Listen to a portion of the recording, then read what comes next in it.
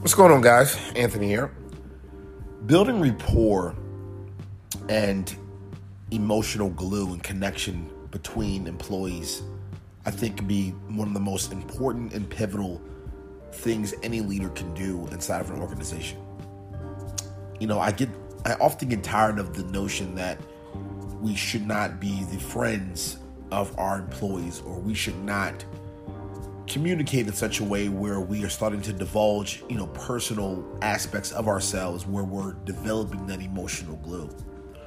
I tend to go the opposite way.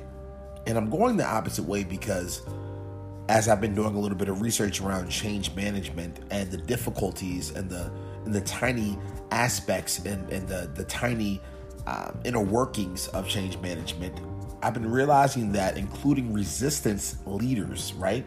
People that have a good emotional glue, a good camaraderie, a good connection with the masses of your employee base to help them overcome the pushback that those employees are going to give, right?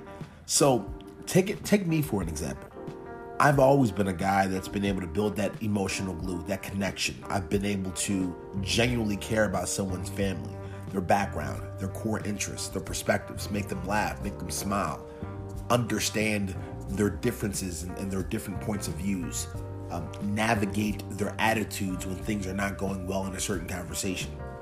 And my ability to do that has been something that a lot of people have often viewed as a negative, but I now see it as a positive. And I see it as a positive because I will look at myself as a resistance leader. I look at myself as someone that can kind of help put things into perspective for those employees that are not understanding where the company is trying to go, the overall vision of the brand.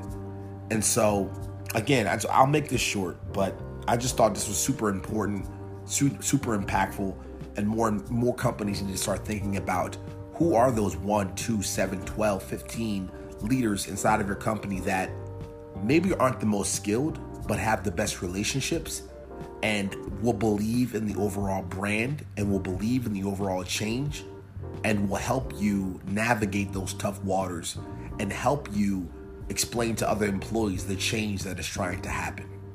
Thanks so much.